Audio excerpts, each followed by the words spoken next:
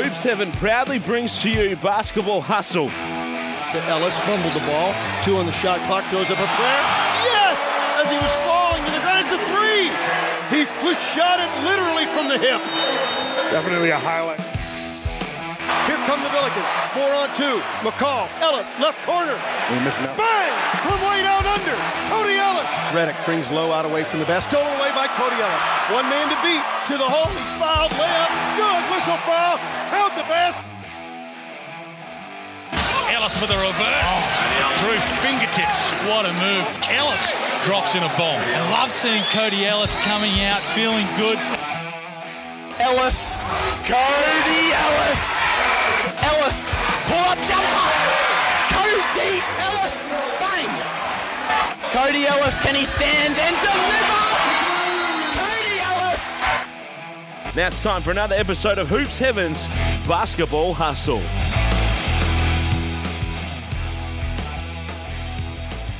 Hello and welcome to Hoop 7's Basketball Hustle for another week. And Cody, we're getting to the business end now of the NBL season. The play-in tournament is done. We're down to the final 4 teams. We're even one game into the semi-final series for one of them. The New Zealand Breakers getting that jump over the Tasmania Jack Jumpers. We're waiting for the start of the Sydney Kings against the Cairns Taipans. The seasons are over for the Southeast Melbourne Phoenix and the Perth Wildcats. The Brisbane Bullets have got their new coach. We had the awards announced last week. So there's plenty for us to get through, Cody. Yeah. We might have fewer games to talk about, but no shortage of things to discuss here on Hoop 7's Basketball Hustle for this week. I'm Chris Pike, but the man you've all tuned in to hear from, the former Illawarra Hawks and Sydney Kings forward, Cody Ellis. How do we find you this week? Yeah, good, mate. Good. Look, lots going on, obviously, still. And, plenty of talk over social media about did the Cats actually make the playoffs and, Yes. and all that sort of fun stuff. But, interesting few games in those play-in qualifiers, but they were all lots of fun to watch. Yeah, they were. So, yeah, we saw the Wildcats knock out the Phoenix, then the Taipans knock out the Wildcats, and we're down to the top 4. So the top 4 teams at the end of the regular season are the top 4 that we're left with. So I think that probably has turned out how it probably deserved to, I think, in the end, Cody. We're here thanks to Hoop 7, of course. So head to hoop7.com.au to do all of your basketball shopping, get your shoes, get all of your gear you hope for. If you happen to be in Perth, head into the physical store on Murray Street. Gee, Cody, I mean, you almost need to take out a bank loan sometimes to head in there, because once you head in, you just find new things every time. You certainly do. And I find myself just browsing their website nearly every other day, just seeing what's new and all that sort of stuff. And look, I'm looking forward to work settling down so I can get back in there. How excited are you to get a new pair of shoes? Because your NBL 1 season of the Warwick Senators, you're into pre-season training now. It's getting close. Yep. This is the time of year that the missus kind of hates, because I end up buying 3 or 4 pairs of shoes usually. So, excited. There's lots of good stuff coming out. So, I'm obviously excited to get some new kicks. You've got your coach back now as well. Unfortunately for him, the Wildcat season is over. So your coach is back, Luke Brennan, but he's also brought in his old running mate to help you out this season. Yes, mate. Yeah. So, I think kind of put a coaching staff together that can kind of help fill that void a bit when Trig is away. So, Edo being able to fill, one of your old podcast mates, being able to fill that role when Trig does end up going away and has Wildcats commitments, I think is going to be good for us. You had so many wars against them when you were at the Senators, they were at the Wolves. Is it strange still sometimes to see them now on your side? Oh, absolutely. I know he's still trying to get used to the blue and green rather than just the green. And then, obviously he was up the hill for a couple seasons there as well. So, no, look, it's going to be good. It's going to be good. Always had some battles against him, but nice to have his brains on our side. No, excellent. All right, Cody. So we're here to talk NBL. The play-in tournament is done. We talked about the merits of it before it happened. Now that it's happened, we saw the 2 play-in games. So we saw the Wildcats beat the Phoenix, and then the actual play-in game, I guess it was technically called, the Taipans beat the Wildcats, and the Jack Jumpers, I guess, got themselves out of the play-in tournament by beating Cairns on Thursday night as well. Now that the play-in tournament is done, did you like it? Yeah, look, I did. I still think that it made it exciting for the last month and a half of the season. Yep. So, look, I think end of the day, the top 4 were the ones that end up making the eventual top 4. Yes. And I think that's fairly rightfully so. I think those are the 4 best teams for this season. But yeah, look, it wasn't without a scare for Cairns, obviously. And then, look, I do think that NBL needs to figure out how to word it properly. Yeah. Because, even now with the top 4, there's no semi-final. You know, I mean, they are the old semi-finals still, Yeah. but they have decided to call them the playoffs, which Yeah. makes it confusing. Then the whole thing is called the finals. Yeah. Then you had the play-in tournament. Play-in tournament. And then you have the playoffs. It's strange, isn't it? Yeah, it's... Yeah, Is there anything wrong with just having... I guess you can still call it a play-in tournament, and now we've got the semi-finals, then you've got a grand final. Is there anything wrong with just going back to that? No, I think they've tried to be a bit too clever with it all, and it's all become a bit too wordy, and everything's got its own unique title, each different game. Even these two semi-final games, you feel like each have got their own little title, and obviously, like I mentioned before, you've seen social media just go absolutely crazy with, did the Cats make the finals? Is this 2 years in a row they haven't made the playoffs? And depends what side you're on. If you call the whole thing the finals, and then you've got the play-in finals, and then you've got a semi-final and a grand final, then the whole thing is just the finals or playoffs, whatever you want to call it, but it is what it is. But all of a sudden now it creates that doubt, doesn't it? So you're not quite sure where it all fits. Yeah, no, you're not. And look, ultimately, I think once you hit a part of the season where other teams can no longer play and participate, that's technically postseason, right? So that's postseason. It's postseason, it's finals, it's playoffs, whatever you want to call it. That is what it is. Yeah, for sure. And look, again, it depends what side of the fence you're on. I'm happy sitting in the middle of that and sitting on top of the fence. But look, it's all a bit too much. But look, I think the games themselves were really good. I think the quality on the floor was really good. We saw bit of an epic collapse with the Phoenix, and then we saw Cairns come out and prove kind of everyone wrong that even with their two main guys out, that they're just as good, if not better, without them. Yes. It was. I mean, every game that we saw was fascinating, all 4 games. So it started on Thursday night. The play-in qualifier, again, like you said, the Southeast Melbourne Phoenix dominated probably the first 31 minutes of the game, but then, like you said, epic collapse, but 41 points in the last 9 minutes of the game from the Perth Wildcats to win 106 to 99. Then second up was the seeding qualifier, so basically the winner of this would go straight into the semi-finals, and it was the Jack Jumpers that beat the Taipans in Cairns 87 to 79. And then on Sunday, the play-in game itself for the winner to go into the semi-finals, the Cairns Taipans, like you said, even without Tajir McCall and Keanu Pinter, too good for the Perth Wildcats, 91 to 78. And then the first of the semi-finals between the New Zealand Breakers and the Tasmania Jack Jumpers. The Breakers 88 over the Jack Jumpers 68, far too good. So why don't we start with what we saw on Thursday night in that play-in qualifier? Because like I said, Phoenix dominated most of the game. 13 points up they were to start the fourth quarter, and from that point on, the Wildcats scored 41 points. Bryce Cotton, remarkable. Up until halftime in that game, his last 6 quarters, he had shot, I think it was 3 of 29. And then all of a sudden he turns it on and plays match winner. It would have been horrible to be in the Phoenix's shoes, but we've talked all season how explosive the Wildcats can be, and boy, they showed it. Yeah, they certainly did. Look, the Phoenix literally just choked that away. Like that's, especially in a playoff game, you can't be up double digits At home and give up 41 points in the fourth quarter. Yeah. That's just, and even offensively, they just look like, Mitch Creek, who has been a legitimate threat from 3 all year, even in transition, pulling up from 3 in transition all season, wide open on the 3-point line, not even looking at the rim. Yep. It was almost like they were trying to hold that lead rather than trying to just keep playing. I mean, look, all the credit obviously to the Cats. They came out and they knew that their season was on the line and came out absolutely balling. They did, but like you touched on the Phoenix, I mean, how much of it was their own fault? Because Gary Brown had a really good, especially first half, but Mitch Norton shut him down in the fourth quarter. Alan, like you said, Mitch Creek disappeared, but so did Alan Williams in the second half. All their big guns disappeared. They did. They kind of went into their shell a little bit, which was really odd to see. I think while Bryce was the one that made all the shots, and I think he had like 22 or something in the fourth quarter, I think it was. That's huge for them, and that was massive for Bryce just to kind of get his confidence back up a little bit, I think. I still think Nordo was probably the difference maker in that fourth quarter. then I was so happy to see him out there and making that difference. You know, had the 10 points, but it was all on the defensive end. You know, he really, really stuck in Brown's pocket. You know, took some charges, just made some big plays, and just being a pest. Yep. I think, you know, what he does best. Well, Brown had dominated the game up until that point.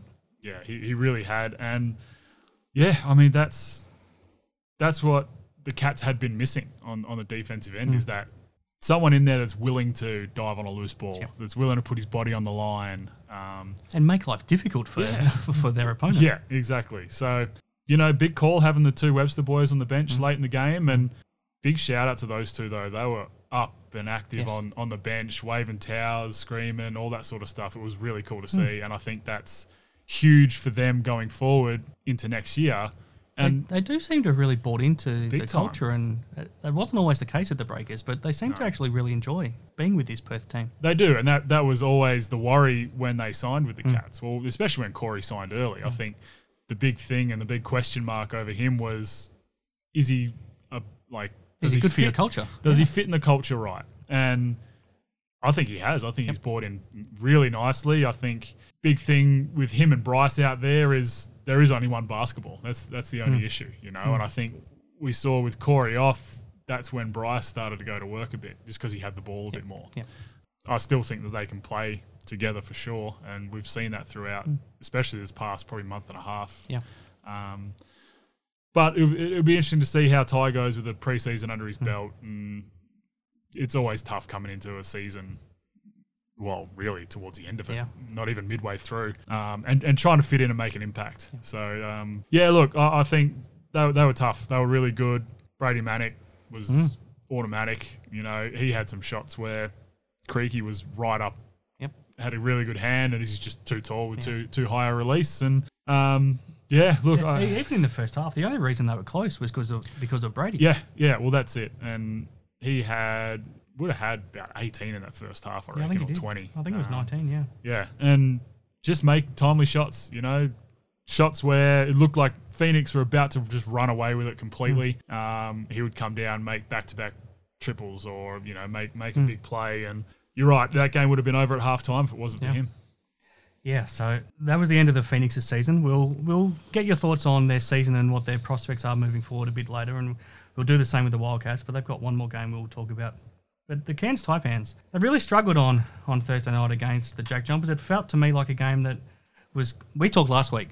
This game would come down to who could control the tempo, and it was played completely to the Jack Jumpers' tempo. The Taipans couldn't get out and run at all. The Jack Jumpers did a tremendous defensive performance, and then were just I guess, efficient enough offensively to get the job done with you know, Doyle 25 points, Isaac White stepping up. We wondered who would step up without Josh Majed. It was Isaac White ultimately more than anybody.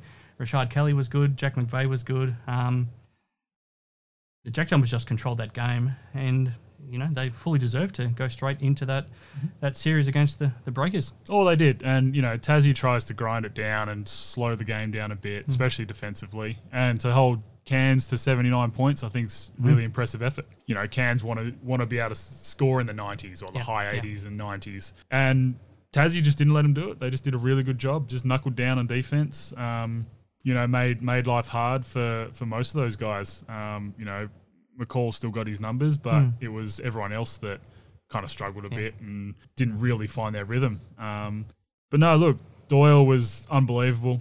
He was he certainly came out and proved why he was in that All-Star 5 team, and just a couple big shots, that late three with Hogue guarding him and over a really good contested hand and just stuck the dagger in, and that was it. Isaac White, goodness me. That was a coming out game if ever I've seen one, and he was just all energy, and that's what we've seen from him. Yeah. I think he can be that little spark plug for them. I think, especially with Majette not playing, there needs to be those guys that step up, and you know, he's still not even a fully rostered player. He's still just a replacement player. Yeah, exactly. So look, I think he'll certainly earn a contract, whether it's with Tassie or somewhere else. But I think he's certainly earned a contract, if not just this game, but over the whole season. Okay, so that's set up Sunday, and it started back in Cairns for the play-in game, so an elimination game between the Taipans and the Wildcats. And for mine, it was set up for the Wildcats to advance. I mean, they were coming off the momentum of what they did in that fourth quarter on Thursday night. Bryce Cotton had his confidence back up. They had 2 big wins in Cairns already this season, and they were playing a Taipans team that looked pretty tired, looked pretty wounded. They'd lost to Jim McCall as well with his sore shoulder that he suffered in that game on Thursday. He didn't play for the game on Sunday. Everything was pointing towards, I thought, a Wildcats victory, but credit to the coach of the year, Adam Ford, and credit to probably other guys stepping up. DJ Hogan, Bull Kowal dominated this game, and I think it was all because of just the extra opportunity without Pinder and McCall there. Taipans were pretty much in control from the start. They really were.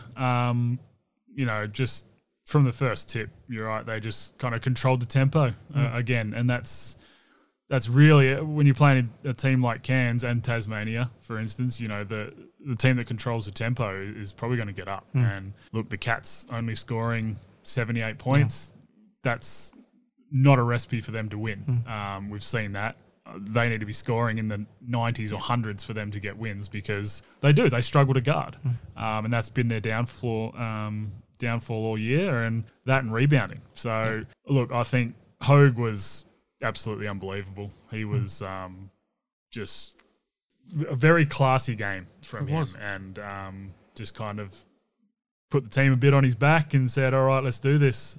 Bull Quoll, an aggressive Bull Quoll is really cool to watch. I think we're slowly seeing him just get more comfortable with himself offensively. He was always that defensive juggernaut for them and their kind of spark plug on that end, but when he comes out and is aggressive, it changes the dynamic of that team, because now teams have to guard him as well. Sure. I thought Wardenberg was really good. I think he switched on to Bryce a few times and just guarded him perfectly. Gapped him enough where he could get a really good hand if Bryce pulled up. Bryce tried to attack him, just slid his feet well, made it tough for him. And look, they did a really good job on Bryce for most of the game. They did. He kind of got loose a couple times, but they didn't let that avalanche, which usually happens when Bryce gets going a little bit. I thought the best thing they did with Bryce was they turned him into a playmaker. So they wanted to get the ball out of his hands, and if he did score, they wanted to make him drive. So they took away his three-point shooting. I mean, John Riley after the game said that, look, if we're talking about a guy having 19 points, 10 assists, and he's had a bad game, then that shows how special he is, and he's right. But what the Taipans did was, credit to Adam Ford.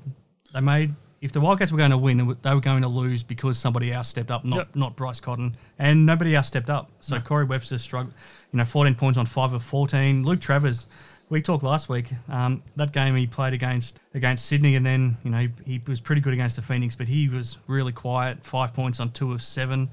Even Brady Manick only shot 5 of 14 in this game.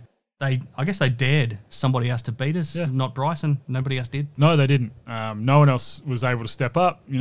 Corey missed a ton of shots that he'd usually knock down. Brady did the same. There was a few threes there that he would usually hit, and he certainly did against Phoenix, that didn't fall for him.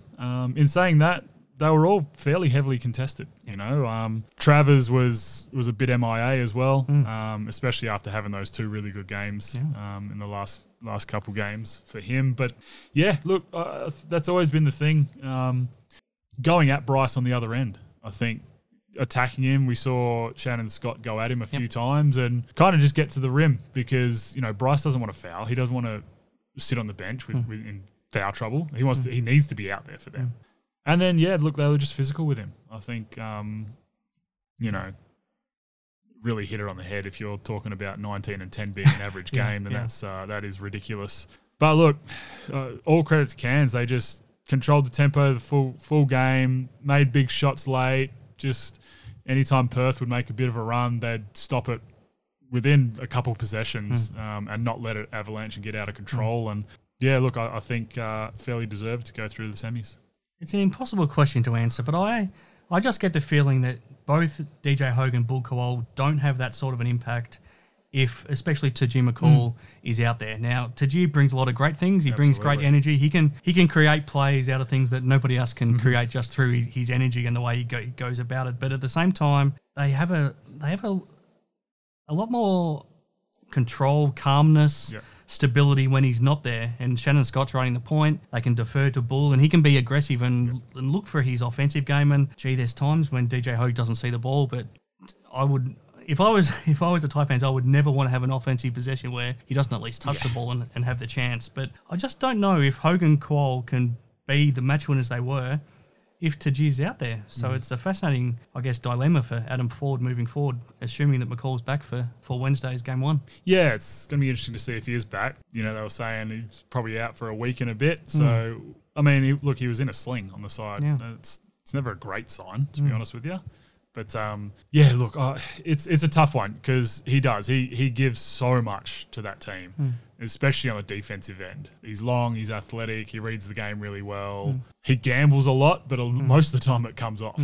And then offensively, he's hard to guard because he's just all over the place. You know, sometimes I don't think he knows what he's doing. He's just kind of reading what's happening. And with his spin moves and his length and his slow steps and his little shot fakes, he's a really tough guard. But with him out of the lineup, Cairns do play more discipline, and we heard 40 say that. They do. They move the ball more, they get through their sets, and it ends up in Hogue's hands. And that's what you want. You know, he's an NBA player. Hogue is an NBA player, and he's proved that all year. Yeah, I think you're right. Bull Kuol probably doesn't get those same opportunities either. He probably isn't as aggressive offensively with Taj out there. And all of a sudden he's the third option as the ball handler. Yeah, well, yeah, exactly. So, and even to an extent, Wardenberg, I think his role probably doesn't change a whole lot. It certainly does with Keanu out. But, yeah, look, you had some of those guys, even Lat Mayan, who came out and was really impactful in this game. Hit some big threes. Some shots that I thought, as soon as he let it ride, I went, oh, what is he doing? And then cash. I was like, oh, okay, well, there you go. And that's all credit to 40 and just pumping confidence through these guys. So, look, I really enjoy watching Cairns play. So, yeah, I think it's going to be interesting to see how they go if Taj is back. Yeah, it will. Okay, so second up on Sunday was the first game between the New Zealand Breakers and the Tasmania Jack Jumpers. I don't know what the Breakers have done to get this bad luck, but all of a sudden we had floods in Auckland a couple of weeks ago that threatened a game down there, and now all of a sudden we've got a cyclone there which threatened this game, and both teams had to fly out. I think it was 7 a.m. the next morning to get to Tasmania because the airport was going to be closed an hour later, and if they didn't get out when they got out, then Thursday night's game might never have happened in Hobart. So I know the Breakers were looking forward to a day off at home on Monday, which they then lost, but whatever they get thrown at them this season, they just seem to respond to, and they were way too good for the Jack Jumpers. 20-point victory, and it felt like a 20-point game. They dominated in every single area. The Jack Jumpers couldn't get anything going offensively, couldn't really have an impact defensively either. The Breakers just so efficient. So many guys stepped up. So they had 8 guys who scored 7 or more points, and no one scored more than 15, but everyone played their role. As a team, they shot 53%.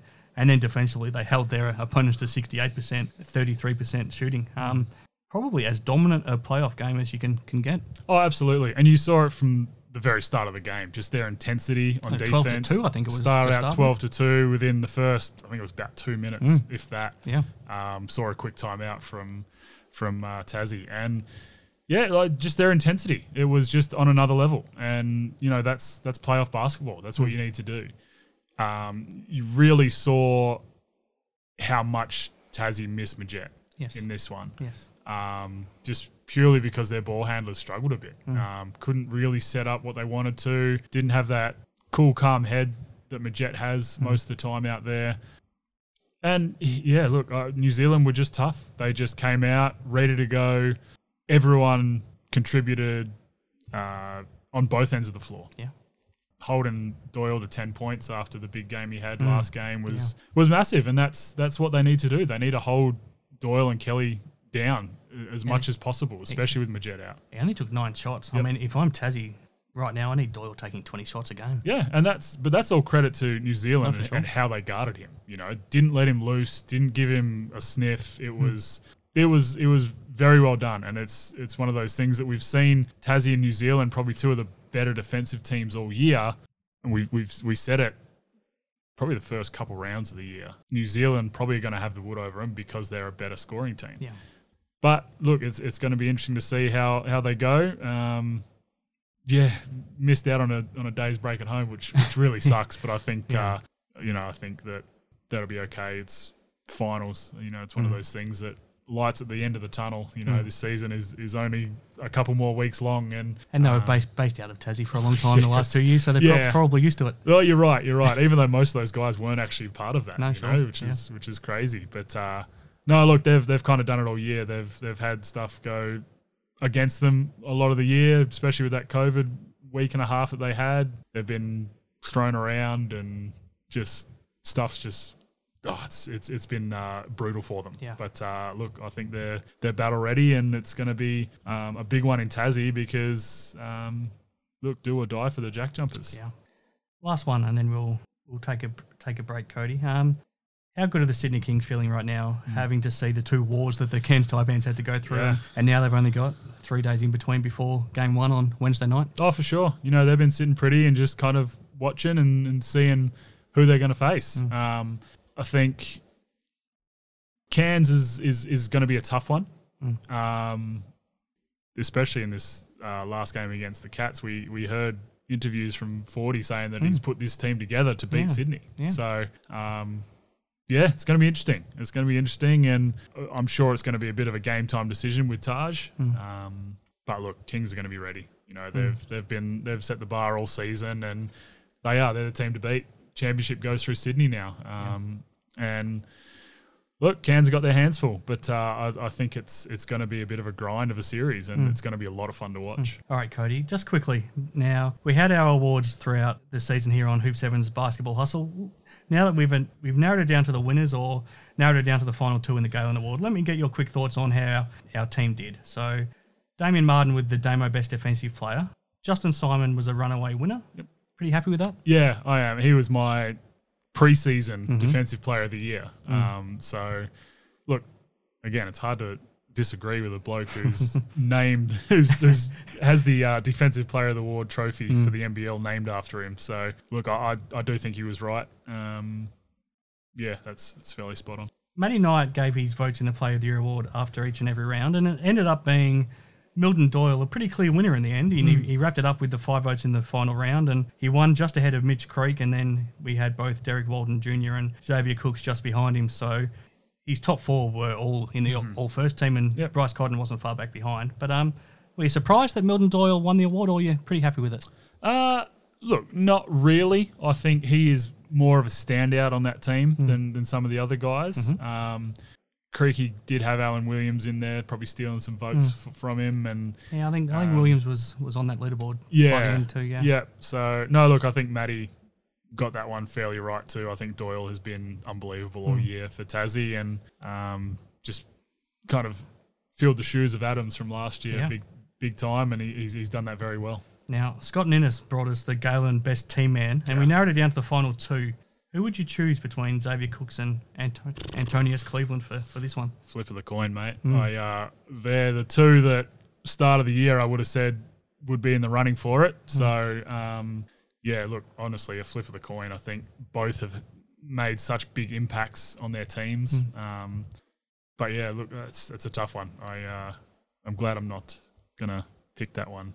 Would you say no to winning the 6 packs of NBA Hoops cards from Sports Card World, though? I'd love that. Absolutely.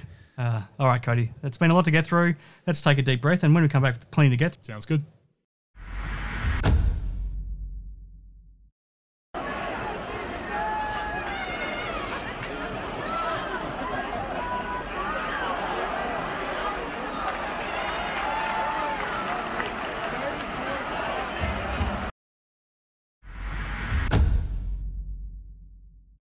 Okay, back on Hoop 7's Basketball Hustle. I'm with Cody once again, and a bit to get through now, Cody. I want to wrap up sort of the seasons of the Wildcats and the Phoenix, get your thoughts on the Brisbane Bullets new coach. We haven't even touched on that yet, but we'll get to that shortly, and then get your thoughts on I still want to call them the semi-finals, technically the playoff series.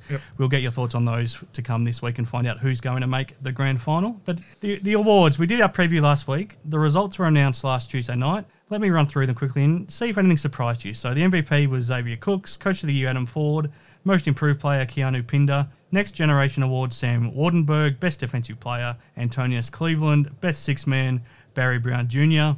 The All First Team was Derek Walden Jr., Bryce Cotton, Milton Doyle, Mitch Creek, Xavier Cooks. The All Second Team, Barry Brown Jr., Chris Golding, DJ Hogue, Keanu Pinder, Derek Pardon.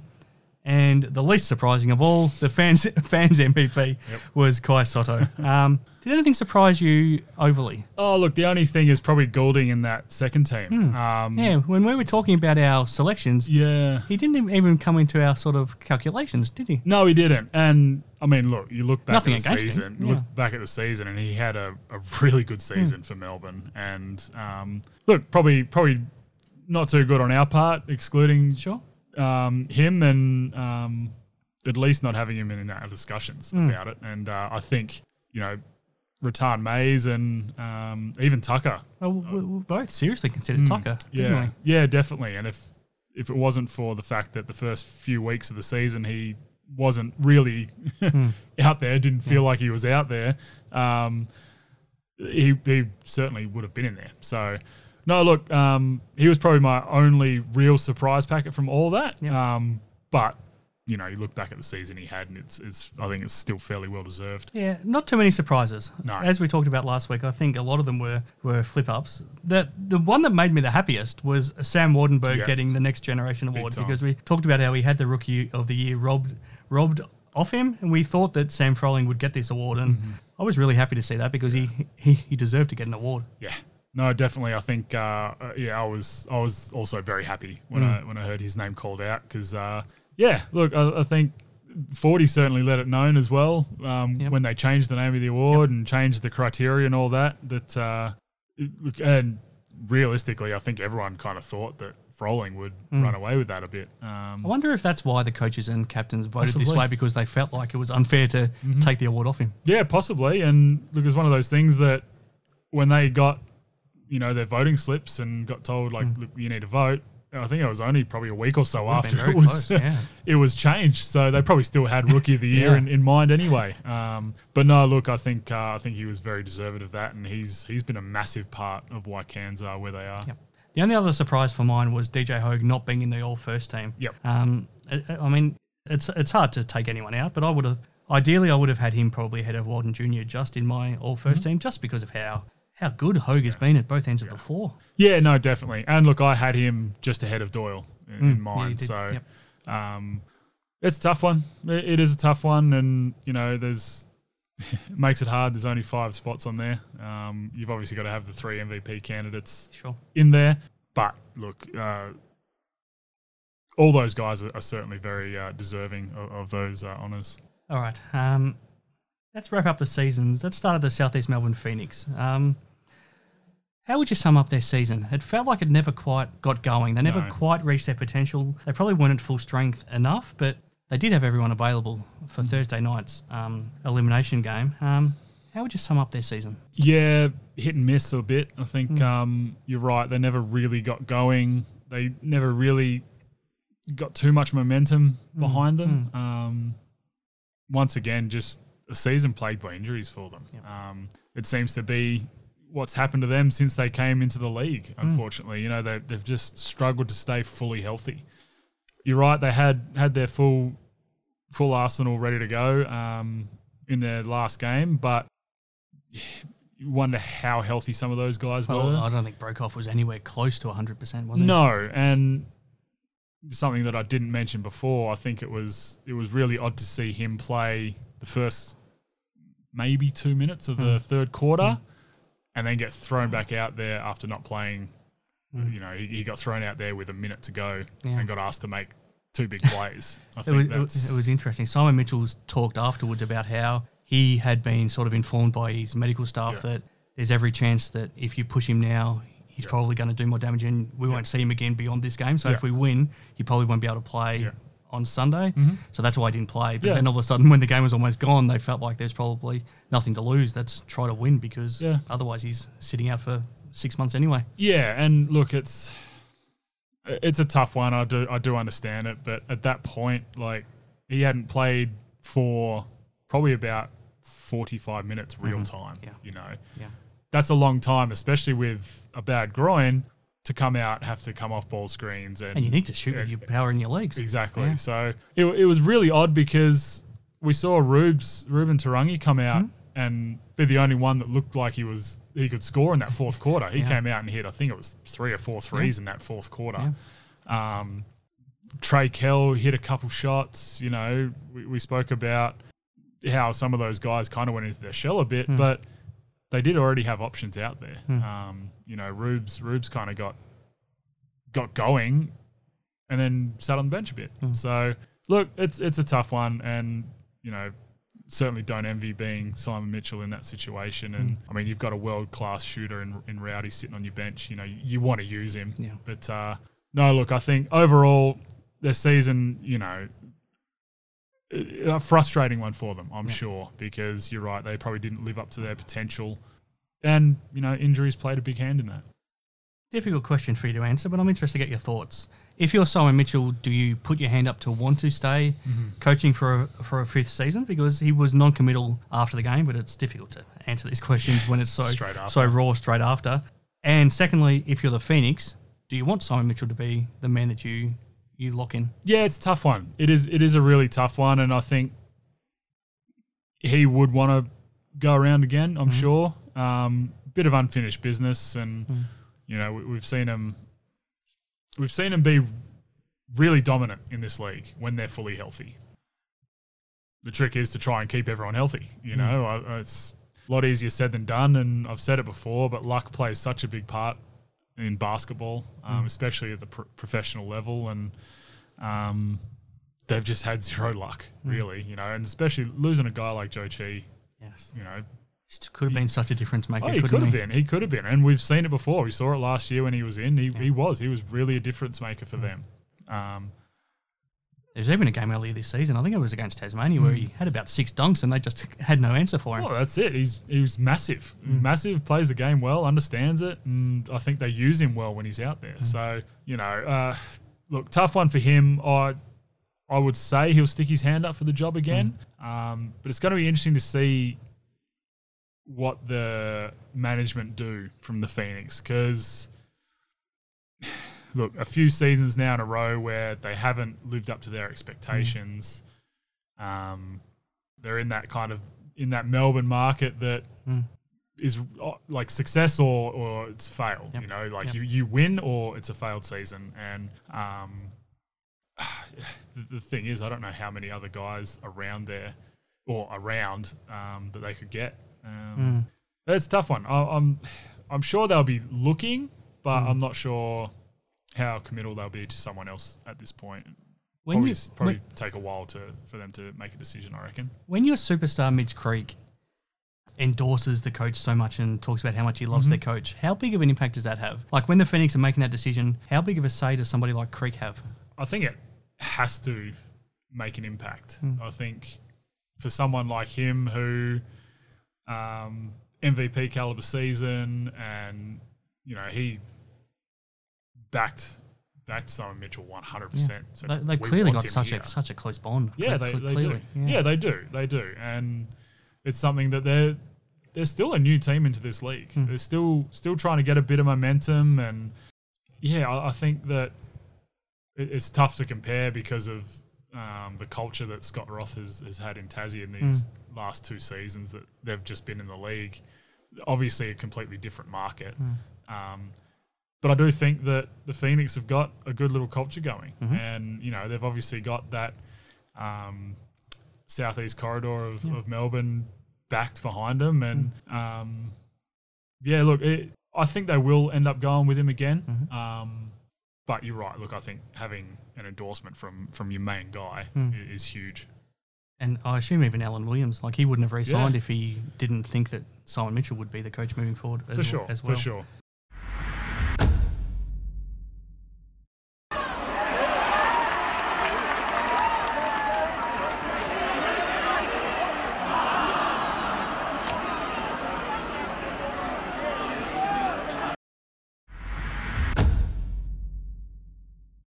Perth Wildcats, Cody. I don't think we've quite known how to explain their season the whole season long.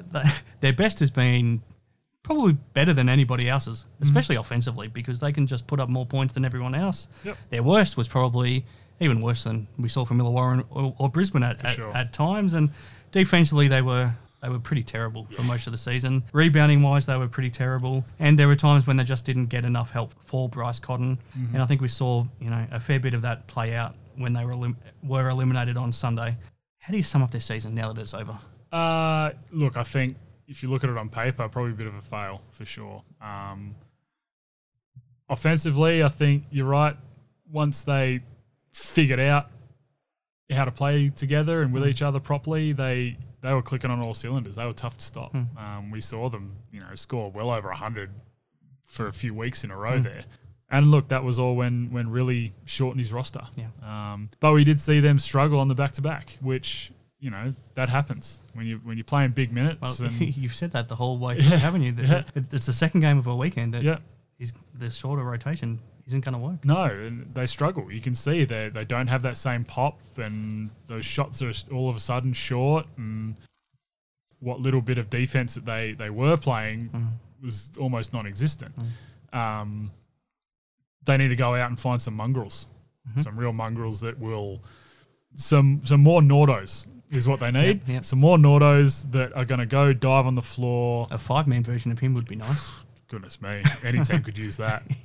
But yeah, look, someone's going to dive on the floor, put their body on the line, be a leader on the defensive end. They need to go get a big that is just a monster on the boards. Don't care if he can score or not, but someone that's going to go out and just monster the boards, because they were awful.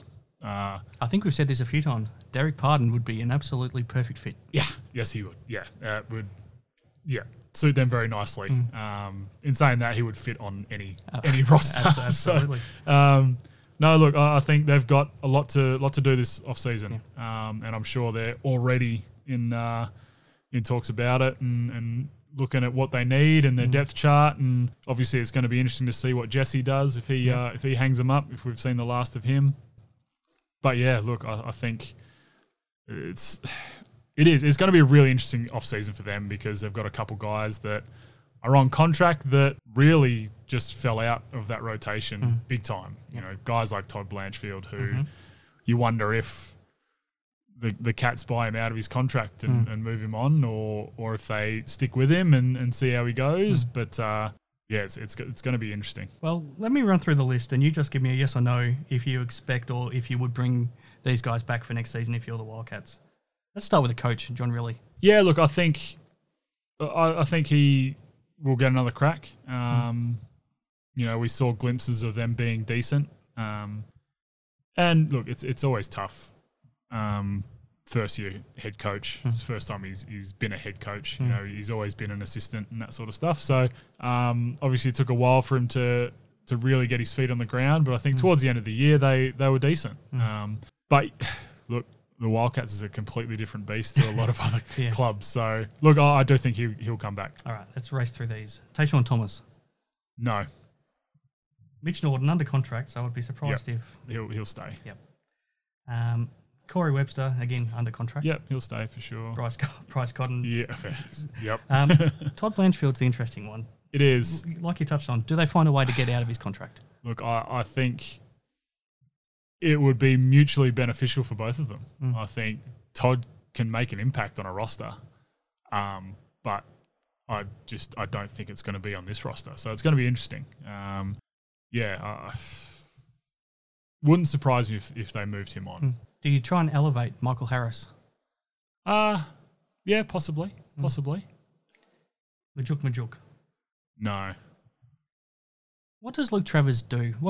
If he doesn't get elevated into the NBA, what does he do that's best for his future? I'm not sure. It's a really tough one, because the G League has become a lot better league now, and just being over there is more exposure. In saying that, look, NBA scouts do now understand how good the NBL is, so there are eyes on it all the time, and we saw multiple scouts out throughout the season. That's a bit of a flip of the coin. I think he needs to come out and be more consistent and prove that he can do that. And I mean, look, we saw his jump shot improve just out of this world. It looks really good now. So, yeah, look, I think development-wise, it's a tough one. It's going to be what the Cavs want him to do. Mm-hmm. Jesse Wagstaff, what do you do if you're him? I assume they leave it up to him to decide. I would assume so. Look, I have no idea. I honestly have no idea. It's really how he and his body feels, I think. We kind of saw that he's that little bit of a step behind at times. But started off the season absolutely money from behind the arc, and then just kind of dwindled a bit towards the end of the year. I still stand by what we talked about last week. If he ends up retiring, just throw everything at getting Daniel Johnson to come back home. I think that would be a perfect fit. Yep. Brady Manick. I don't think he'll be back. Ty Webster. So they signed him to a deal for next season. Yep. Do they stick with it? I think so. Pre-season under his belt, getting used to the team, used to the culture, I think will be really good for him if he can buy in. Okay, so that's the two teams eliminated, Cody. Brisbane Bullets have a new coach, Justin Schuller, Melbourne United assistant coach. He's done some good things at Seawell and NBL 1 level in Victoria as well. I think he's coach of the Supercats most recently, or he still could be. So he's been appointed the new coach of the Brisbane Bullets. What was your reaction when you first heard? Very interesting. From the Bullets standpoint, I think trying to get someone that hasn't coached at the NBL level to be a bit more of a yes man, I think, is probably where they've gone with this. But look, he's been under, some fairly good head coaches, and he's learnt a lot, obviously. I think he'll be good. I think he'll be a bit refreshing for the squad, and look, all the best to him. We've seen Simon Mitchell come out from under Vickerman and be fairly successful. So hopefully Justin can do the same. Do you know much about him? Not a whole lot. Look, I've met him before, but I haven't had a whole lot to do with him, and I'm not really too familiar with him, unfortunately. But look, I'm looking forward to seeing what he does with Brisbane. I was surprised in the sense that there was a lot of talk around the time when they were looking to lock in who they would for the rest of this season, that they wanted to go an American coach. Their ownership back in America wanted to, I guess, bring a new face into the league, somebody with an American perspective, and that was what they were looking at. And for whatever reason, it didn't work out then, but I just imagined that's the path they were going to go down moving forward. Yeah. And if that didn't work, I imagined if they were going for a local assistant, that Greg Vanderjagt had done a good enough job to probably deserve to be locked in. So I guess that's why it surprised me a little bit. Yeah, I think so. And look, Greg may have gone, I don't want it. Possibly. He was thrown into it, like we've discussed multiple times on here, kind of even without his knowledge. So, it might be something that he just said, no, I don't want to do it. Find someone else. For sure. The thing, I've heard Justin talk since, and he's talked about how excited he is because pretty much all the reasons that we were so buoyant about the Bullets coming into this season is still, I think it's still all in place for next season. So they've still got Aaron Baines and Nathan Sobey locked in. And if you've got a local as your star guard and a local as your star big man, it just gives you so much flexibility where you can bring in 3 imports to work around them. You don't need an import shooting guard. You don't need an import centre. Yeah, I mean, he's got those 2 pillars there. I think it's a great starting point. And I think he's already said that his first focus is to bring in an import point guard. And I think ultimately that's what they were missing the most this season. Yeah, for sure. And look, Tyler Johnson towards the end of the year was really good. But I think they do need that pure point guard for sure. So lots of movement for them because they've got a lot of work to do to lift back up to a decent standard. I do want to get your thoughts on Tyler Johnson. So I just don't think it's a fit for him at the Bullets because he's too similar to Nathan Sobey. They virtually play the exact same role as that combo guard who love the ball in their hands, love to create off the dribble, love to be aggressive, love to shoot. So to me, they're too similar. But I think what we saw from Tyler Johnson is that he's too good of a player for other NBL clubs not to want to really throw everything at him. I'd be amazed if a number of clubs don't throw everything at him to get him next season. Would you Would you think we see him back in the NBL next season? I think we do. Yeah, I definitely think we do. But you're right. I don't think it's with Brisbane. The way he finished the season was really good, and that's kind of the Tyler Johnson that we thought we'd get. Obviously, it took a while to find his feet in the league, but now that he gets it and understands it, I think he can be, or he can make a real impact on a team. But yeah, look, I don't think it's with Brisbane. Does anyone spring to mind? It's hard to know because you don't know what sort of rosters they're going to compile. But right. The two that spring to mind would be potentially the Phoenix or the 36ers. Yeah, look, I think Phoenix is probably the one that sprung to mind straight away for me. But yeah, it's so up in the air because, you know, who else is going to stay? Who's going to go? What's the roster's going to look like? But you're right, Adelaide, I think, could be a really good fit for them too. I think the way they play, want to get up and out and run, I think it suits him perfectly. If he's alongside Cleveland and Franks, tough. That's a pretty good three-man import combination. Yeah, it definitely is. It definitely is. But yeah, it's going to be interesting to see. Like, do they bring Ian Clark back? Yeah. Ian Clark's a fascinating one. Do you get the feeling he wants to spend a whole season in the NBL, or is he happy playing these shorter roles? Short little stints, yeah. It seems like he's happy to play these shorter little stints. He's probably, you know, more towards the end of his career now and happy to just play little bits and pieces here and there and make a big impact in that short time frame. He probably doesn't want to go through a preseason, which is very fair. Very fair. It's a nice position to be in. And I guess Tyler Johnson's in the same position where they're not doing it for the money. No. They can just play for the love of the game at this point. Yeah, absolutely. And, you know, this is one of the best leagues in the world. So, yeah, it doesn't surprise me that they'd enjoy playing down here. All right, Cody, let's wrap up by looking at the semi-finals, the playoff series, whatever you want to call them. But they're already underway. But Game 1 between the Sydney Kings and the Cairns Taipans on Wednesday night. Kudos Bank Arena. Refreshed Sydney Kings, but again, they haven't played for a week and a half, and those two games they played in the last round, they weren't at full strength and weren't really at full energy levels either. So they haven't played properly, I guess, for 2 weeks now. Do you come out rusty or do you come out fresh? And if you're the Taipans, can you take advantage? And how do you try to, I guess, be fresh if you're the Taipans? It's tough. I mean, you're not going to be fresh if you can. Yeah. Plain and simple. Kings will come out. They'll come out ready to go. It may take them a quarter to really get their feet under them, though. I think this one will be a really good, close game. Kudos Bank is going to be absolutely bumping. They've done an unbelievable job filling that stadium and making it a fortress. What sort of number would you expect on a Wednesday night? It's tough, but I still think they'll get... how close to 15,000 can they get? Look, I reckon they'll get close. I reckon it'll be low 14s, high 13s even. But yeah, just purely because it's on a Wednesday night. Yeah. But hey, it's finals now, so it's this is what you play all season for, and this is what the fans want to see. So I think, especially with 40 saying he's put his roster together to beat the Kings, I think that'll add that little bit of extra incentive and. Really have the Kings fans come out in full force. Now, when he said that, he had in mind Keanu Pinder matching up with Xavier Cooks. Yes. So it's a lot different. A lot different now. How disappointing is it that we don't see Pinder against Cooks? Because that would have been an absolute marquee matchup. Yeah, it really sucks. It's frustrating and it's basketball, unfortunately. So yeah, look, but I think Cairns have done a really good job of covering for whoever's been out throughout the whole season. I think they've done a good job covering for Keanu while he's been out, and a good job covering for Taj when he's been out. So look, it's going to be really interesting to see who goes to Zave, and I suppose it's Lat Mayan.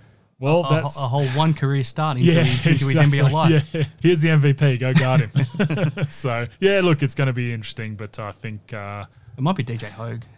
Possibly. That seems like probably a natural matchup. Yeah, I think so. Probably a bit more physical. Just that bit smarter on defense, I think, is probably the big thing. So, yeah, look, intriguing matchup. It's going to be a lot of fun to watch this one. And, look, if you're going to get me to pick these games, I have no idea, man. I have honestly no idea. Look, I do think the Kings get this one at home. The Kings, I haven't seen the odds, but I imagine they're similar favouritism to what Xavier Cooks was for the MVP last week, which was incredible that he was paying $1.06. Yeah, I know. The Kings are probably paying something close to this game, but do you give the Taipans more of a chance than that would suggest? Oh, absolutely. Yeah, definitely. Cairns have been really good all year, and people seem to think they're not as good as they actually are, especially with these two out. You know, people kind of just underrate them and, you know, they're without Keanu, they're without Taj, we're good. That's and I think fine. they play with that chip on their shoulder do. too, thinking that nobody thinks they're any good. Yeah, absolutely. And that's 40 pumping him up big time. There's a reason he's coach of the year. So, look, I do give him an absolute red-hot chance at this one. And this series as well, you know. It's certainly not a pushover for the Kings by any stretch of the imagination. Game 2 of the other series, Thursday night, My State Bank Arena. Yep. Can the Jack Jumpers turn it around against the Breakers? It's hard to see. It really is hard to see without Majette out there being that floor general. And look, we've been probably a bit harsh on Majette this year because his numbers haven't been the same. But you're really seeing how impactful he is when he's not out there now. Yeah. I think Milton Doyle has been the biggest beneficiary of him because he creates for him. Yeah, for sure. So, look, it's tough and, you know, some of those young guys have got to step up. And then, you know, not even just the young guys, you got guys like Weeksy who needs to step up too.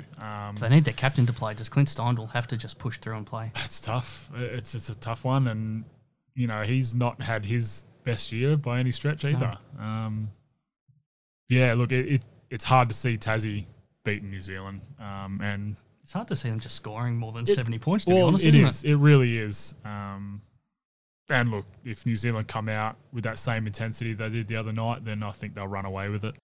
All right, so game 2 between the Taipans and the Kings will be in Cairns on Friday night, and then if either series or both series go to game 3, they'll be on Sunday. It sounds like you expect the Breakers to take care of business against the Jack Jumpers in 2? Yep. I think that's I think that's going to happen. Do the Taipans and the Kings go to 3 games, or Yep, what do you think happens in that series? Sydney. Yep, that's going back to Sydney. I think Cairns get that one at home, and it's going back to Sydney for game 3. All right, so we'll see how that plays out, and we'll see how your predictions pan out, Cody.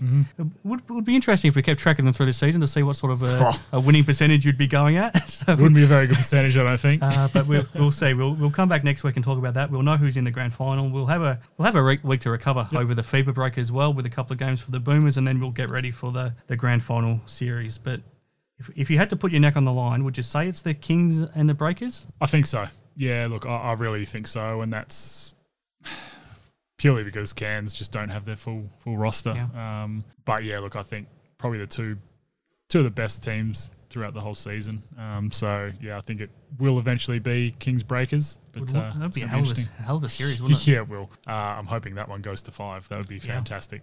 Big crowds too. I mean, potentially could get across 5 games, 60,000 people. Yeah, that'd be very impressive and very good for the league.